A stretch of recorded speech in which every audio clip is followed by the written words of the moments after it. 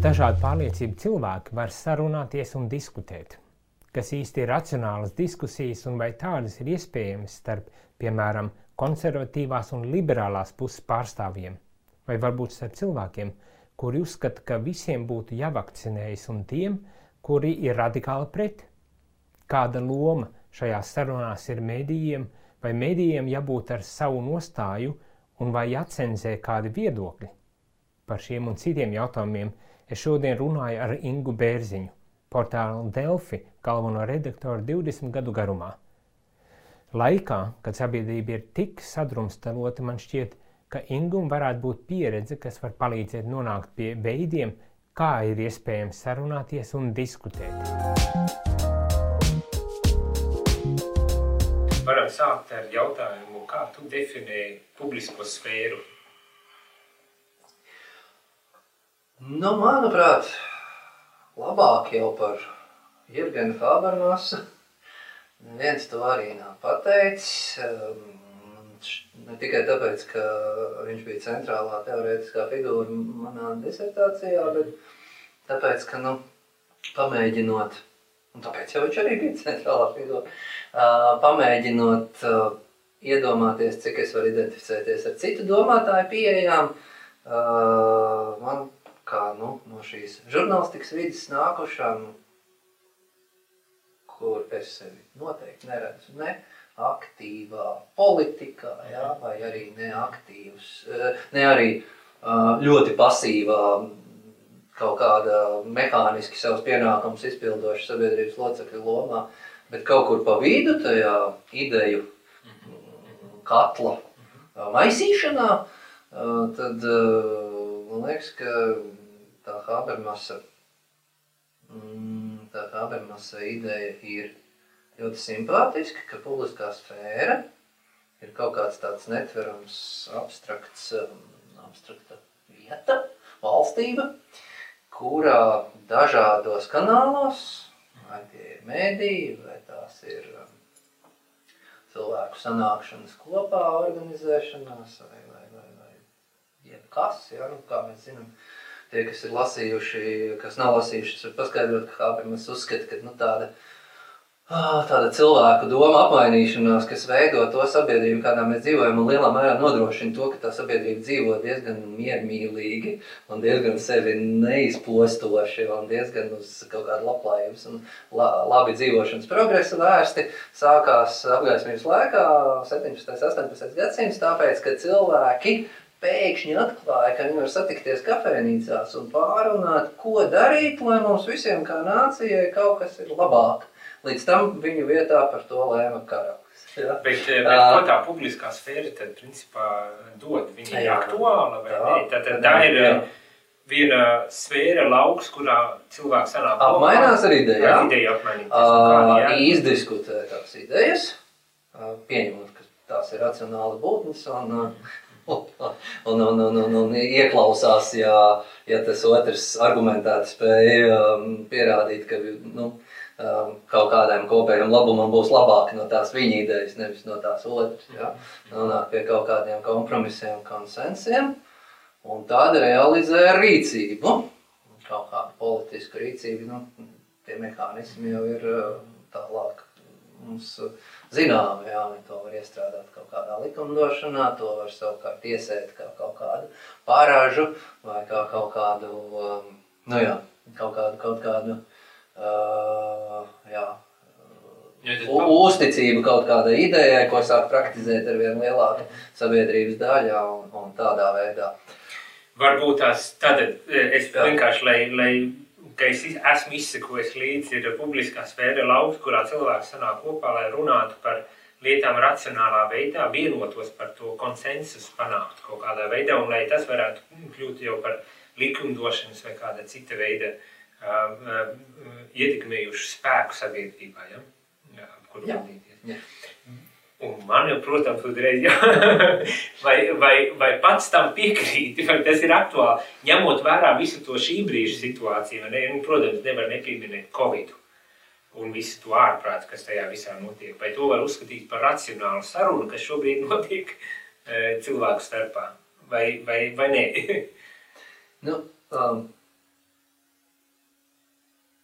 Nevar. Un neviens jau pats, neviens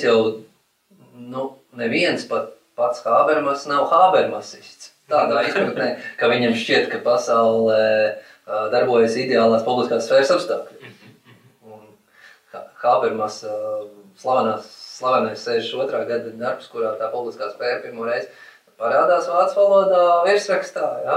Jau arī saka publiskās sfēras transformācija, ja? Un viņš jau to darbu raksta tāpēc, tajā 50. gadu nogalas un 60. gadu Rietumvācijā, ka viņš vērš uzmanību uz to, ka tā publiskā sfēra viņaprāt iet bojā.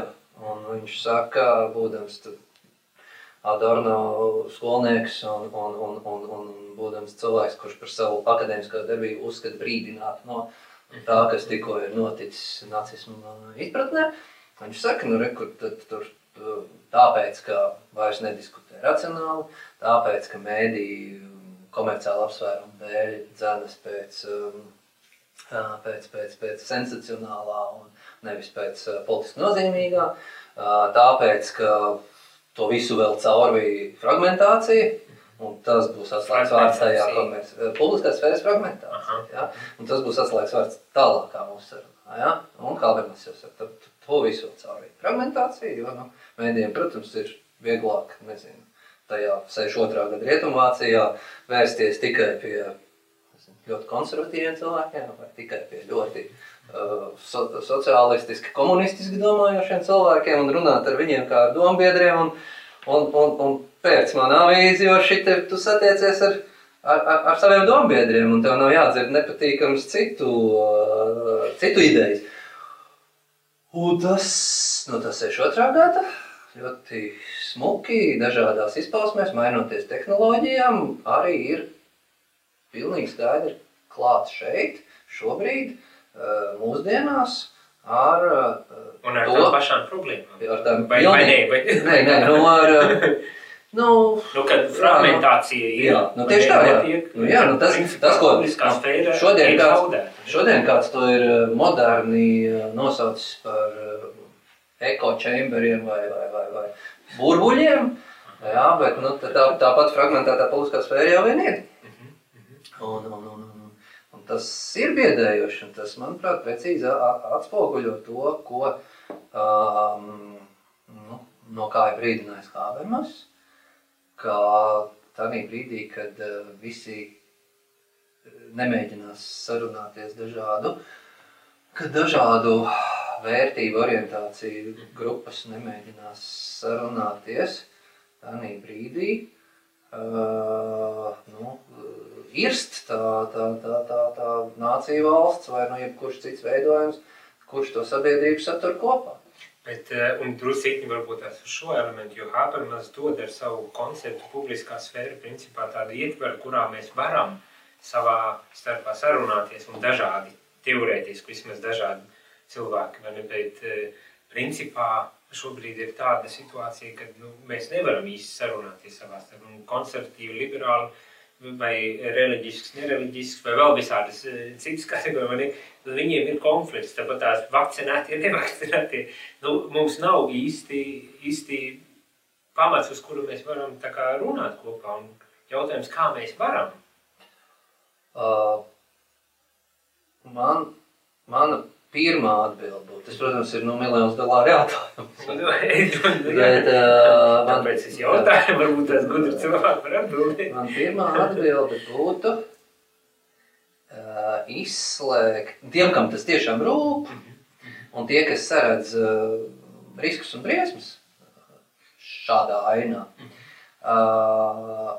mēģināt cik vien iespējams izslēgt no savas domāšanas un savas uztveres un savas valodas, kā mēs tālāk to adresējam tālāk tiem, kas mūsos klausās, ka tas viss ir tik melnbalti. Jo tas, ko tu tikko teici, tā patiešām ik rītu, caurskatot sociālos tīklus, tā jau ir tā vieta, kur mēs redzam it kā to sabiedrības noskaņojuma temperatūru. Patiešām primārā sajūtas dispusējais iespējas ir tāds, kā tu teici, reliģiski ar antireliģiskiem cilvēkiem nespēja sarunāties, vakcinētiem nespēja, liberāli ar konservatīviem nespēja.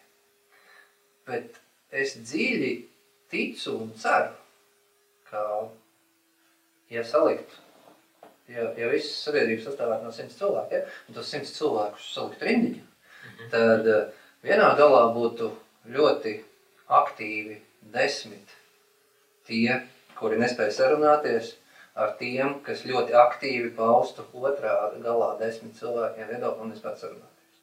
Un tā kā viņiem tā ir milzīga sirds pārliecība, tad viņi mostās un guļās ar to, ka viņi to grib izkliegt. Un tāpēc viņi, gan šie 10, gan tie 10, ir ļoti, ļoti pamanāmi sociālajos tīklos. Viņi dominē tādā veidā, bet ko ar viņiem darīt? Vai mēs varam izslēgt bļāvējus un histēriķus no publiskās sfēras, vai ko? Kā? Paralēli, protams, mēs tagad milzīgi mētājamies pa dažādiem laukiem, holistiski to aptvert nav iespējams, bet paralēli, protams, ka ir tiesiski mekānismi gadu simtiem un desmitiem izveidoti par tiešām izslēgšanu, par to, kas ir radikāls viedoklis, kas ir tik radikāls viedoklis, ka tas satur antidemokrātisks iezīmes, naida un neslavas celšanu un tā tālāk, un ir arī mehānisms, kā izslēgt. Bet es šobrīd negribēju par to runāt. Es gribēju teikt, ka un mēģināt no visas sirds gudri, viedi un uzmanīgi un iejūtīgi strādāt ar tiem 80, kas ir pa vidi. Lai viņus katru dienu no sirds pārliecinātu, ka tā pasaule nav tikai to 10 un 10 pasaule, un ka, nevajag krist panikā par to, ka tie 10 un tie 10 tagad reprezentē sabiedrību, kur nespēja sarunāties. Es par lielam varu principā piekrīt tam, ka tās galējības ir galējības tikai, bet viņas tik ļoti dominējošas ir. No otras puses, es domāju, vai neesi ideālists, līdzīgi kā Habermas, kad ir iespēja. Man liekas, ka vai ir jābūt ideāliem obligāti, lai varētu kaut kā savstarpēji? Man liekas, ka pasaules pieredze rāda, ka kaut kādā sociālā sfērā tomēr to labākos rezultātus, kā mēs, protams, varam apstrīdēt vienmēr un šaubīties, kas kuram ir labums. Ja? Bet man liekas, ka tos labākos, efektīvākos rezultātus, cēlākus mērķus ir sasniegusi pieeja, kurā ir kaut kāds ideālisma un reāla politikas mistrojums. Ja? Un man liekas, ka, piemēram, es varu pastāstīt par kaut kādiem instrumentiem, mehānismiem, kā es parunājies ar sevi, tad jūtu to savu atbildību par tiem 80% rūpēties. Ja? Mēs Delfa redakcijā esam tā cieši nolēmuši, protams, ka ideāli nesanāks, bet tā ķieģelīt pa ķieģelītim būvēt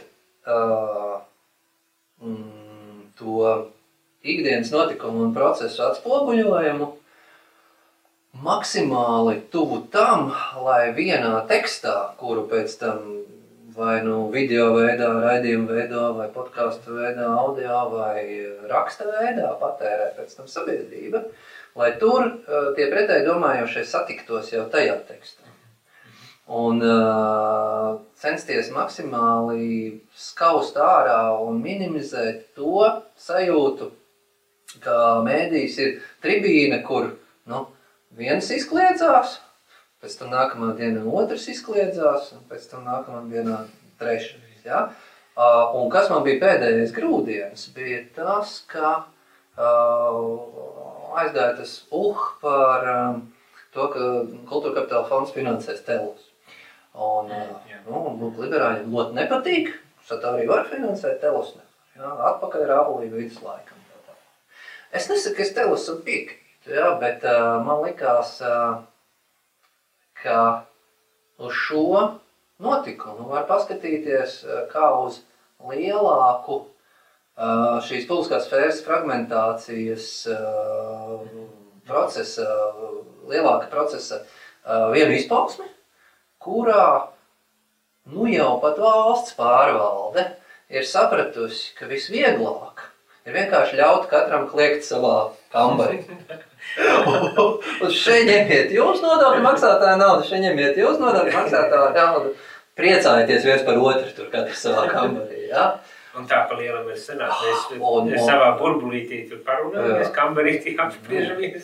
Un man liekas, nu, ka ja mums ir, ja mēs esam kaut kādu tur vairāk 10 gažu laikā nopelnījuši Delfi to lielu auditoriju, kas no mums nav aizgājusi projām. Tur, protams, var bezgalīgi strīdēties par to, vai tas nav sasniegts uz tādas zināmas bezzobainības un tādas kārtīgas pozīcijas neieņemšanas rēķina. Ja? Un vai vispār šāda mērenība un vai randanos neizspēles kaut ko.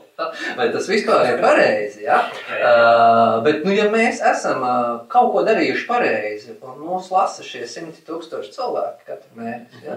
Nu, tad mēs varētu šobrīd sākt šo savu spēku izmantot un pamazam pilieniņam, pamazam ķieģelītiem, kā es teicu, dot cilvēkiem tādu saturu, kur dažādu ieskatu, dažādu viedokļu paudēji jau satiekas, jau tiek salikti vienā sarunā, uz vienu argumentu tiek otru argumentu slikts pretī, palūgts tam pirmajam reaģēt, ko tu tagad teiksi, un varbūt ideālā gadījumā vēl kādas trešās puses vērtējums un secinājums tam izdarīts. Un tad mēs kaut kā ar šādu, atbildot uz jautājumu, vai es neesmu ideālists, man liekas, ka tikmēr, kamēr mēs runājam abstrakcijās, jādara gals burbuļiem un fragmentācijai, tikmēr tas izklausās ideālistiski un neiespējami. Bet līdz, ko mēs sākam runāt par mazām detaļām, kuras mēs kā žurnālisti, tu kā priesteris, vēl kāds kā viedokļu līderis kaut kādā citā jomā, kur mēs varam kaut kādus mazus knifiņus ieviest, lai tie 80% saprastu, ka nav tā, ka tie 10 un tie 10 mūs ir ievilkuši kaut kādā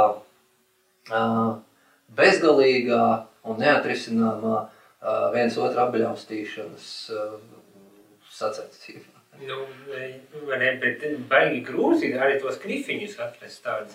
Bet par tiem jādomā. Par tiem jādomā, tagad runā un tēlos piesauc, un es tā pie sevi padomāju interesanti. Jo tas, ko tu apraksti, principā izskaut baigi sakarīgi, labi, vai ne? Bet vienmēr man vismaz tāds, varbūt tās manā burbulītis priekš Delfi, tātad liberālā flanga pārstāvi vairāk. Vai tas ir stereotips vai... Es domāju, ka tas nav stereotips, jo, Vai tu sevi uzskatītu par liberālu mēdīju? Ko tas nozīmētu, principā? Man būtu diezgan precīzi atbilde, ka mēs, kas ir interesanti, tieši mums šobrīd ir saruna, un šajā mēnesī mēs daudz strādājam pie mūsu jaunās satura politikas un ētikas kodeksa. Vecais ir novecojis, viņš 15. gadā taisīts, tad mums bija daudz mazāk dziļās žurnālistikas, analītiskās žurnālistikas, kas prasa kaut kādu pozicionēšanos. Šobrīd mums, kā to droši vien lielākais vairums Latvijas iedzīvotāji zina, ir šī stratēģija, ka mēs ejam uz abonējumu saturu, mēs aicinām cilvēkus abonēt mūs. Līdz ar to mums ir pienākums vērtējošāk, dziļāk par lietām runāt, nekā, ja mēs būtu ziņu lenti, kas tikai nozīmē, Saeima nobalso šitā, Porziņš iemet šitik, un viss, ja. Līdz ar to, tas 15. gada satura politika un ētikas kodeks ir jāpārstrādā un jāskatā. Un šī ir viena no lielajiem jautājumiem šobrīd, par ko mēs domājam un konsultējamies gan ar mūsu apkalpojošo zīmola reklāmas aģentūru, gan ar saviem draugiem un paziņām, kas domā ikdienā vairāk par tādiem sociāli filozofiskiem jautājumiem. Kas tam mums tur ir jāieraksta attiecībā uz ideoloģiju, vai nav jāieraksta nekas? Ļoti rūpīgi arī pētam lielos grandus, tur Britu mēdījus ar 100 gadu vēsturēm, amerikāņu lielos mēdījus, kas ir flagmaņi mūsu nozarē. Ja? Un ko tad katrs par šo ierakstīs? Jo principā es arī citā aspektā biju klausījies, vai aiz saruna bijusi, kur man saka, principā, tev ir jābūt ideāliem kaut kādiem ierakstītiem, jo pretējā gadījumā tu tiešām, kā arī pats teici, izplūdis, amorfs, nekādas, nekā nav. Jā. Un man nav šobrīd atbildes, bet visas pazīmes velk uz to, ka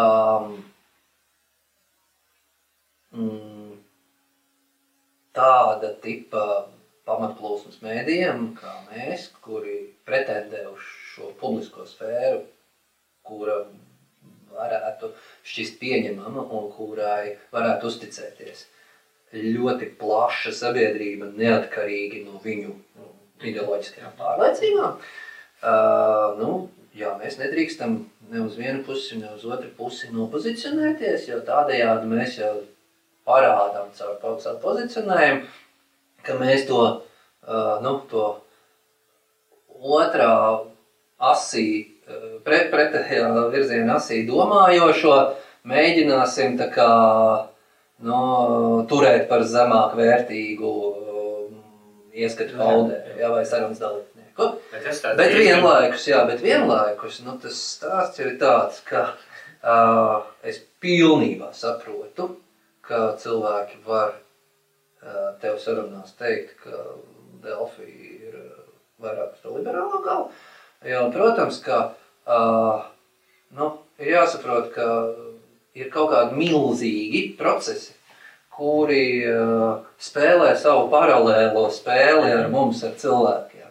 Un tas, ka tā redakcija ir veidojusies 2000. Gadu sākumā un 11. gadu laikā, ar visu no tā izrautošām sakām, kas tā ir par paudzi, kā šī paudze ir, kādas idejas viņi ir uzsūkusi skolā, kādas sajūtas viņiem ir atnesusi pieeja pie dažāda veida informācijas, kurā atnāca tāpēc, ka mēs kā sabiedrība integrējāmies rietumos, pilnā spektrā, kādi šie rietumi bija uz to brīdi. Ja? Mēs jau nemanījām, kā tur klusiņām briest Brexit un Trumpa vēlētāji. Mēs jau redzējām tikai to pusi, kādu mēs redzējām televizoru ekrānos. Ja? Tad rezultāts ir, protams, tāds, ka no tāda, ja drīkst lietot tā vārdu, tās morālās atskārsmes, ar kurām dzīvo tie, kuri pēc tam publicē tekstus Delfi, viņas ir, protams, vairāk uz liberālo galu nekā uz konservatīvu. Un tas tad arī izpaužās kaut kādās neskaitāmos sīkos knifos, par kādiem tematiem vairāk tiek runāts, kādi eksperti vairāk tiek intervēti un tā tālāk. Līdz ar to es, protams, liekuļotu, ja es teiktu, mēs esam neitrāli, centriski, jums tur tikai rādās. Protams, ka mēs caur visām tām mazām lietiņām, kas izveido tos Delfi kopumā, nevar noliekt, ka tas ir uz to liberālo pusi. Bet tas ir tāds ideoloģisks savā ziņā, un es sliktajā vārda nozīmēs, negribu te morālā kategorijā, tu ideoloģiju lietot, vai ne, bet ir tomēr kaut kādi virzieni, kaut kādi ievirzes uz to vai uz otru, un tas pats Telos, viņš ļoti izteikts, jau reprezentējis ir kā konservatīvo. Es personīgi drusku tā jautāju, bet vai nav tā, ka mēs vienkārši ieliekam tajās kategorijās kaut ko paši līdz galam neapzinē, un tad mēs nespējam sarunāties, jo redz, kā tu šitās, tu tāds. Tas, protams, tāpēc es nerunāšu ar tevi. Tas ir nenormāli grūti, protams, jo ikdienā cilvēki neaizdomājās. Tas ir tas, ko tu tikko teici. Ikdienā cilvēki neaizdomājās, līdz tam, ja tev būtu jāaizpilda checkliste ar 100 dažādām lietām, par kurām tev ir kaut kāda nostāja, ja? Skaidrs, ka tur būs ļoti, ļoti dažāda tā izpratne katram cilvēkam, neatkarīgi no tā, vai viņš tiek nomarķēts kā liberāls vai kā konservatīvs. Ja mēs, vēl provokatīvāk, ja mēs palasītu kaut kādu, nezinu, tur ļoti konservatīvo Karlu Šmitu un ļoti liberālo Jesēju Berlinu un paskatītos, kas ir viņa izpratne par to, kam ir jāizpildās, lai cilvēks cilvēkam nebūtu vilks un lai viņi kopā celtu skaistu valsti. Man liekas, ka viņi vienu un to pašu runā. Tikai viens ir tas un otrs ir pilnīgi tāds. Kas tas ir?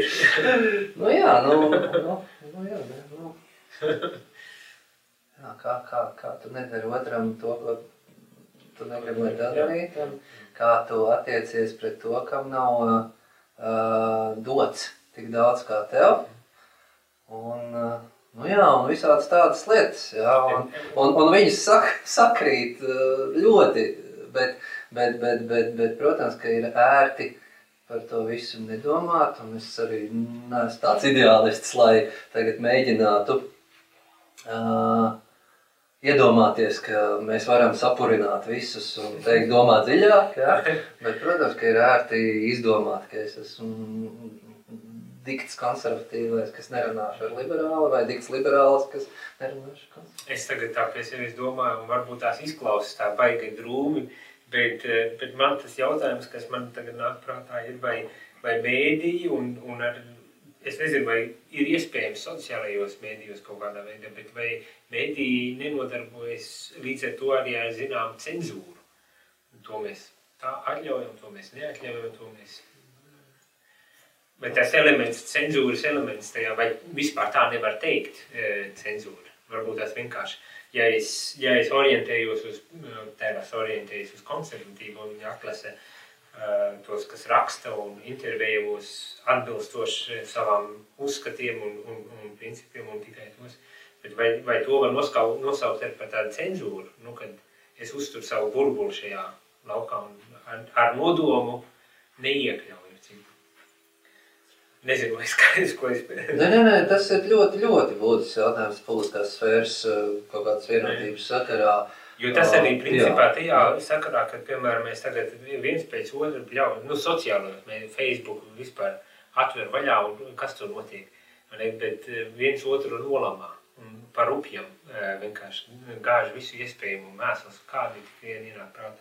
Vai tur nevajadzētu pat būt cenzūrai, lai to un tagad jau arī runāt. Tas pats Amerikas prezidents Trumps, vai ne, ar visiem viņa izgājieniem un kā viņa, man liekas, pat komanda cenzēja un apstiprināja, kur ir, kur nav taisnība. Viņam jau ir sakotāji visā pasaulē, kas redz, ka šī tik strādā.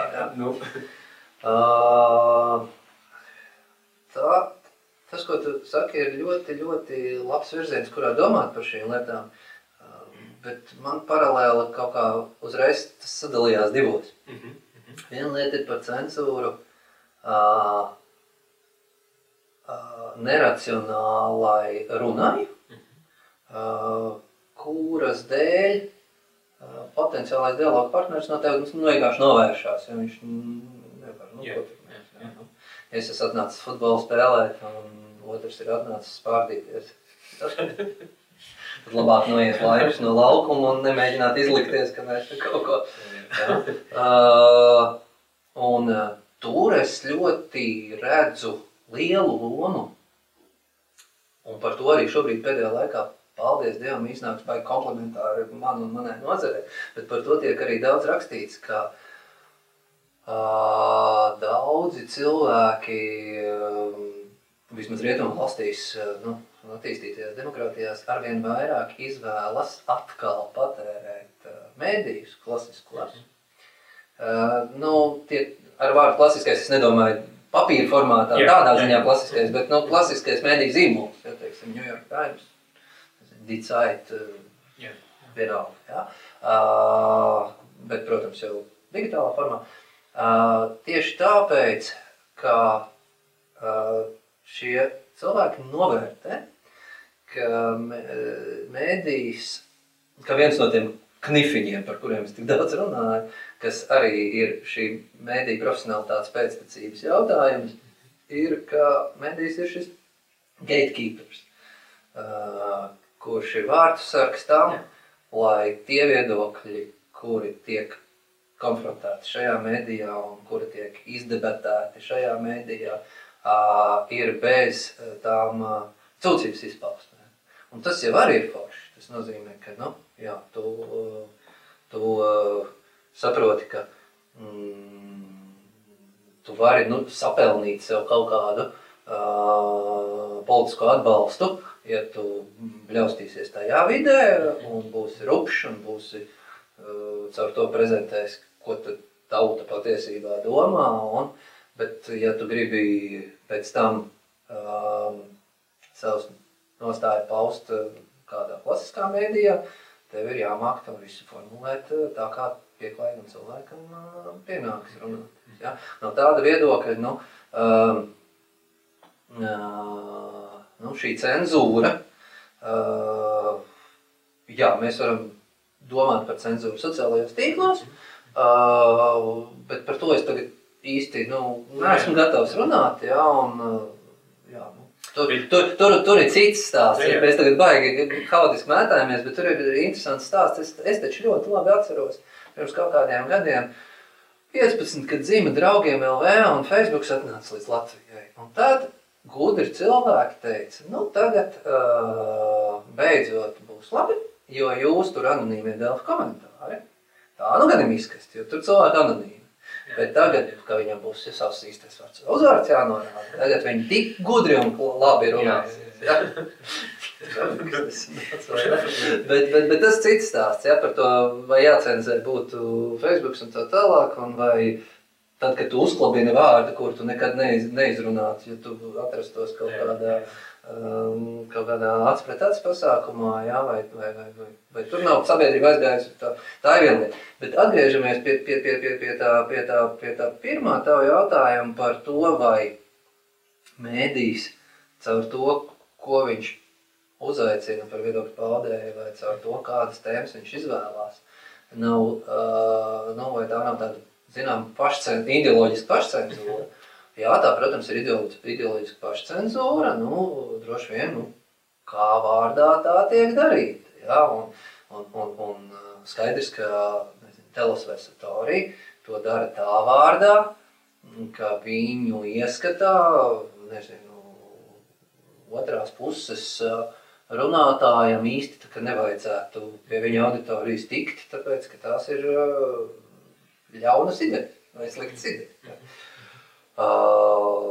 Mūsu gadījumā, jā, tad, ja mēs gribam ieņemt šo neitrālo pozīciju un vēlamies caur to remdenumu,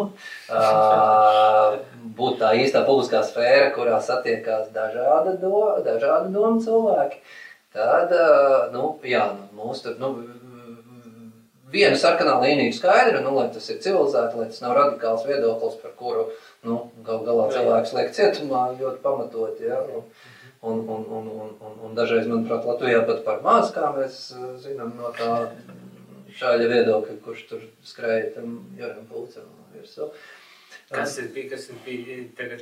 Ir viens puisis, kurš regulāri tur pie Baltika žurnālistēm bija tur bēra vainagus nesis, un tagad bija tur lamājies uz ielas ministra deputātu Pulcam virsū, un to tur izlaida pēc īsas aizturēšanas ārā, ja? Tātad viena lieta ir, kad mēs šāds pamatplūsums mēdījis, droši vien, ka jā, tā ir cenzūra vai nav cenzūra, bet mēs neļausim runāt psihopātiem. Bet tālāk, kad tas ir jau tajā, tajā racionālo debašu lauciņā, jā, tad, protams, ka, tad būs tas mūžīgais jautājums, kurš ir, kā jau es teicu, ļoti grūti atbildāms jautājums par to, vai redakcijas darbinieku kaut kādas iekšējās pārliecības caur visiem mazajiem knifiem nebija to sev netik pieņemamo viedoklī kaut kur uz mazāk. Nu jā, tur, protams, cilvēciskie faktori visu kaut kas jau var nostrādāt, bet tas, kas man pievērš šobrīd uzmanību, ir racionālas diskusijas. Ko nozīmē racionālas diskusijas? Nē, nu tas... Jo šobrīd ir tā, ka pa lielam jau tas pats Telos jau var uzsver, kad kas ir racionalitāte, vai vēl kā citādā veidā norāda. Un es tā vienkārši domāju par kādiem piemēriem. Un man, protams, uzreiz visi asociējas ar reliģisko kaut kādu uzskatu paušanu un vajadzētu būt saistībā ar ģimenes jautājumiem, ar abortiem, ar homoseksuālām laulībām un ar eitanāziju un visādiem šitādiem jautājumiem. Un tad tur reliģija priekšā stāv un uzstājas tik, un viņi to pasniedz arī kā racionālu sarunu viedokli. Tā joma, un tāpēc es tā prasu, kas ir racionalitāte, jo Habermas viņu ļoti specifiski ir nodefinējis, kad principā izslēdz, bet viņš ir izslēdz visu filozofisko, visu to, kā teikt, māksliniecisko, artistisko pusi ārā kā neracionāli palienam. Kas ir racionāla saruna tādā gadījumā? Nu jā, es domāju, ka noteikti, ja mēs to piemērojam kaut kādai šī brīža ikdienas pamatplūsmas mēdīju saturam, par kuru es runāju, kad es runāju tādu kā Delfi vārdā. Ja? Tad, protams, ka šis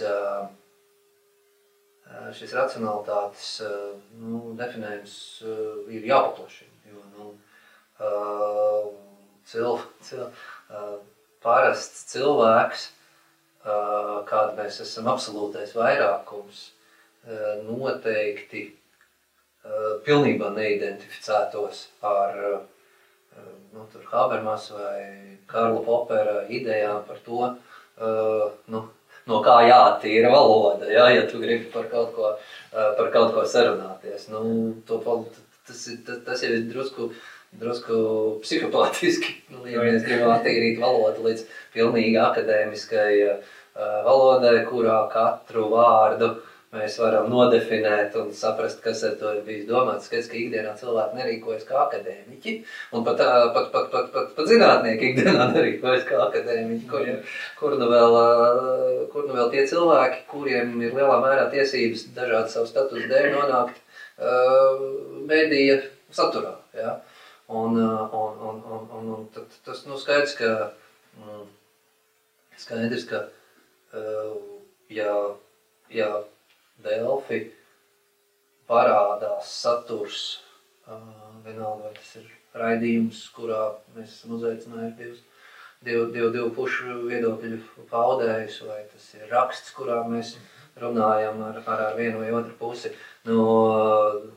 Nedod Dievs, tas nav uzstādījums un nekad arī netiks ierakstīts nevienā satura politikā redakcionālajā, ka, nezinu, ja kāds, piemēram, piesauc kristīgos baušus, ja, tad šits nav racionāls, ja, to neņemiet vērā, ja, tas, protams. Nu jā, bet arī es tā domāju ne tikai par Delfi, tagad es tā drusku laikam nostādīju pozīcijā, ka Delfi jāizstāv, jo, protams, kā jau galvenais redaktors, bet kopumā tā ideiski par to racionalitāti, es tā domāju. Tas ir vēl viens no jautājumiem, kas ir tās milzīgs, uz kuru var arī neatbildēt, jo, principā, filozofija.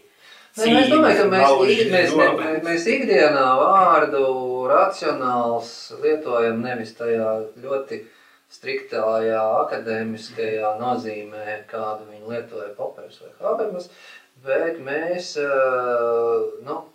tā drusku trivializējot šo vārdu, pieņemam, ka tad, kad tu mēģini runāt ad rem un mēģini runāt par kaut kādu problēmu, diskutējot iespējamos risinājumus un šo risinājumu nodarīto labumu vai ļaunumu iesaistītajām individiem vai sabiedrības grupām un mēģini atturēties no kaut kādiem tādu spriedumu vai argumentu izmantošanas, kuri ved uz tur pats muļķis vai arī, nezinu,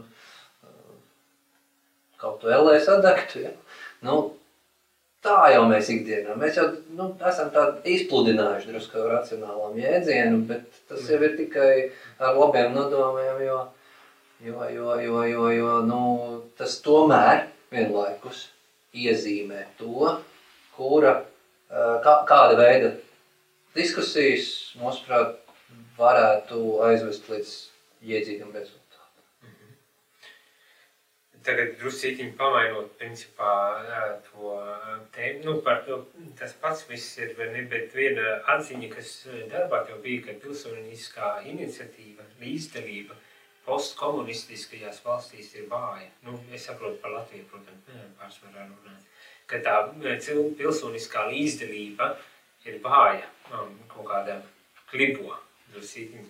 To tu rakstīji savā doktora darbā, vai tu uzskati, ka vēl joprojām tur ir kaut kāda problēma un kaut kas nestrādā un tā tālāk? Kad tu tā skaties uz to publisko sfēru, kā tas viss darbojas, vai ir kaut kas mainījies šajā laukā? Vai varbūt tās nepiekrīt vairāk savam pētījuma tādam secinājumam? Pētījumā tajā aptuveni 2011. 2012. gada, kad es to disertāciju rakstīju. Pirmkārt jau tas izrietēja diezgan dzelžaini no teorētiskās literatūras. Tas jau nav tā, ka es, pastaigāju pa ielu un šo secinājumu no sevis ieliktu. Ja? Līdz to nevar teikt, ka, teiksim, es tā domāju, es tā tajā brīdī domāju, es tajā brīdī apskatīju, ko bija cilvēki gudrākie Austrumeiropas prāti uzrakstījuši par to, kā iet ar kaut kādām politiskām iniciatīvām un mērķu sasniegšanām un organizēšanos un diskutēšanu. Tur Čehijā, Polijā, Ungārijā un tā tālāk, un viņi to bija secinājuši. Man likās, ka diezgan arī grūti apšaubīt, skatoties kaut kādas empīriskas pierādījumus tepat uz vietas Latvijā. Un tur jau arī tajā darbā šorīt pārlasīju, ņemot vērā, ka es sapratu, tika brīdināts, ka šodien būs saruna par to. Es arī apskatījos, cik interesanti, ka tur varbūt es tā līdz galam to neesmu precīzi noformulējis, lai tam lasītājam, kurš nezinu, kas man galvā darījās, kamēr es rakstīju, tas ir skaidrs. Bet tur jau bija tajā manā darbā bija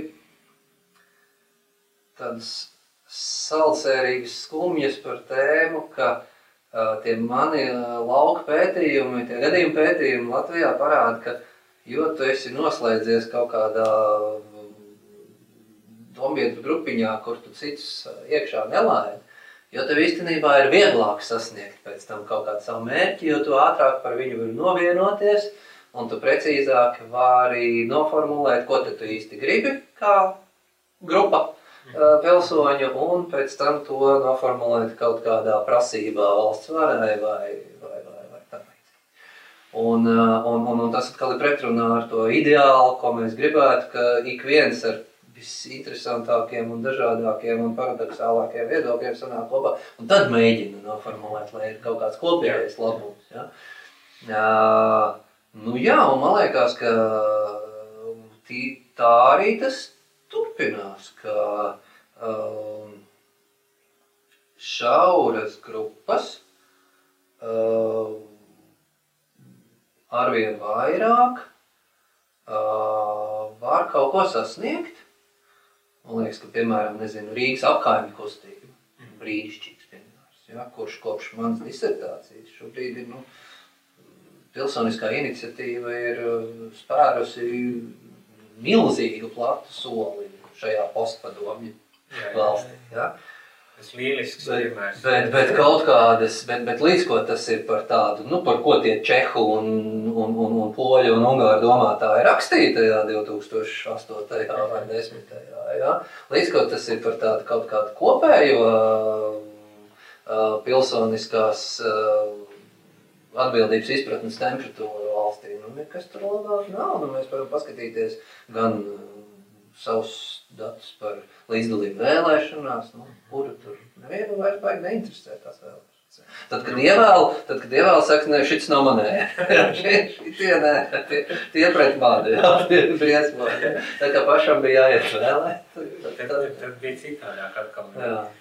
Bet vai to pilsonisko iesaistīšanos un līdzdalību nevar veicināt kaut kādā veidā tieši caur šo mēdīju vidi? Obligāti. Un šeit, tad ļoti labi, ka tu to izcēli, jo es principā neizšķiru, ko vajadzēja darīt un vajadzētu darīt. Es mēdīju, es salieku visu vienā maisā.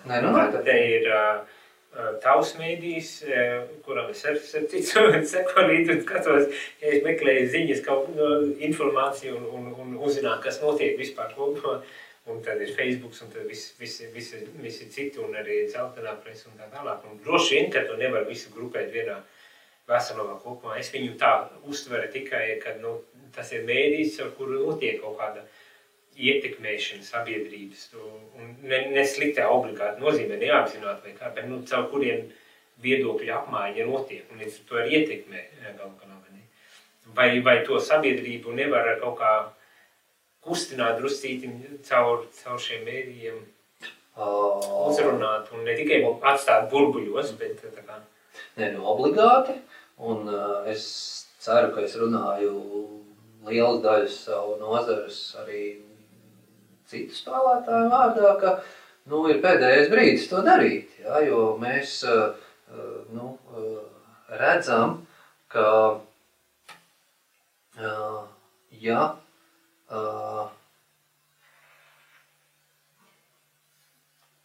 tu nelieto tos manis piesauktos knifiņus, lai to sabiedrības iespēju iespēdot lietas padarītu spēcīgāku, vienalga kādos veidos, bet lai viņi varētu uzrunāt pārējo sabiedrību un teikt, ka mēs te kokapstrādes biedrība esam sanākuši kopā un secinājuši, ka tas, protams, ir ļoti labi, ka Eiropa grib glābt planētu un mēs vairs nedrīkstam zāģēt. Un, ja tiek konstatēts, ka tavā mežā dzīvo mazais ērglis vai melnais stārķis, tad tu nedrīkst tur 20 gadus vairs neko cirst. Bet mūsu savukārt priekšstati par to, kas ir svarīgi tur Latvijas lauku neizmiršanai, lauku reģionu, Latvijas kaut kādai ekonomiskai attīstībai un tā tālāk ir tāda un tāda, lūdzu atradīsim kompromisu. Ja? Jo vairāk šādas viedokļu paušanas un risinājumu meklēšanas notiek caur medijiem, jo vairāk valsts pārvalde ieklausās, jo vairāk kaut kādās savstarpējās diskusijās tiek atrasts kaut kāds pieņemams risinājums, jo vairāk tie sabiedrības dažādas grupas notic, ka tie mediji ir labi un svarīgi, jo labāk mums, ja, mums arī kaut vai tīri merkantīlām interesē. Tātad, ja mūs lasa, ja mums uzticās, tātad vai mūs abonē, vai mūs lasa tik daudz, ka var ielikt tur reklāmu, un tad mēs kā mēdījis augam, mēs varam saviem darbiniekiem maksāt lielākas algas, mēs varam investēt vēl kaut kādās jaunās tehnoloģijās, lai nepazaudētu auditoriju tad, kad viņi visi pāries uz kaut kādu klausīšanos, ja, un nepazaudēt to kaut kādiem cita veida piedāvājumiem, kas ir tur, nezinu, tikai izklaidējoši vai uzjautrinoši vai sensacionāli. Ja? Un tāpēc mēdījiem rūpēties par to, lai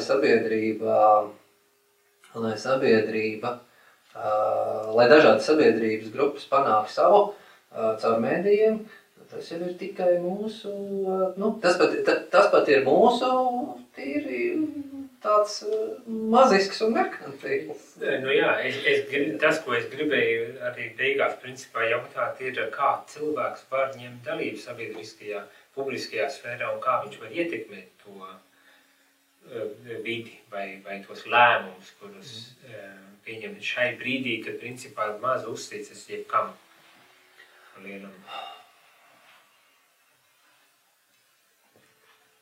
Vēl viens lielais jautājums, jo tas ir viss, par ko mēs runājām īstenībā visu šo laiku, ir, protams, lielā mērā saistīts ar to, vai glāze ir pustukša vai puspilna, jo mēs mierīgi varam stāstīt, ka visi iet uz postu un iznīcību. Un mēs arī varam visur iedot cerības gaismiņas. No tāda posts un iznīcība viedokļa, no pustukšās glāzes viedokļa ir tā, ka īstenībā mēdīji paši ir ļoti, ļoti vainīgi pie šīs vājās pilsoniskās organizācijas, pašorganizācijas, pie neticības tam, ka var caur publisko sfēru kaut ko ietekmēt, jo vienmēr ir aiziets vieglākais ceļš, tāpēc, ka skaidrs, ka cilvēku ļoti varbūt mazi interesē kaut kādas sīkas, izsvērtas, detalizētas debatas starp kokrūpniekiem un ekologiem. Bet, piemēram, tāda veida mediju produkti kā Bez tabū vai 4. studija, kur es piezvanu kaimiņu suns katru nakti rei, dariet kaut ko, ja? Tad viņš atbrauc, nofilmē vai tavs suns rei, ja? Šādas skaidru un gaišu. Un šis ir aiziets tāds vieglākais ceļš, kā kaut kāds sistemātisks pārmaiņas, kur tā pilsoniskā līdzdalība būtu vajadzīga. Tās pasarežģīt no visas puses. No cilvēka puses, no mēdīju puses, no valsts, nemaz to valsts pārvaldi, nemaz vai politiku neskarot. Ja? Tāpēc arī diezgan bieži mēs braucam purvā kaut kur. Ja? Bet no tāda optimistiskā viedokļa, man liekas, arvien vairāk tomēr arī mēdīji domā, ne tikai Delfi, bet arī citi mēdīji domā par to, kā katru šo, nezinu, naktī rejošā suņa gadījumu tomēr ielikt kaut kādās tālredzīgākās un strateģiski domājošākās pilsoniskās organizācijas formās, tās pašas apkaimes Rīgas, par kurām es runāju, un vēl visādi cita veida organizācijas, kuras sanāk kopā un mēģina kaut kā sistēmiski pateikt to savu prasību valsts pārvaldē, un tad, lai viņi domā caur likumdošanu, caur valsts budžeta sastādīšanu, ko tur varētu mainīt, lai pēc kaut kādiem 2, 3, 4 gadiem, tur vairs, lai tiem Bez tabū sižetiem vairs nav jēga, jo kaut kāda nozara ir sakārtota. Skaists ideāls, uz kuru mums iet. Paldies par sarunu. Paldies par aicinājumu. Mēs arī beigsim.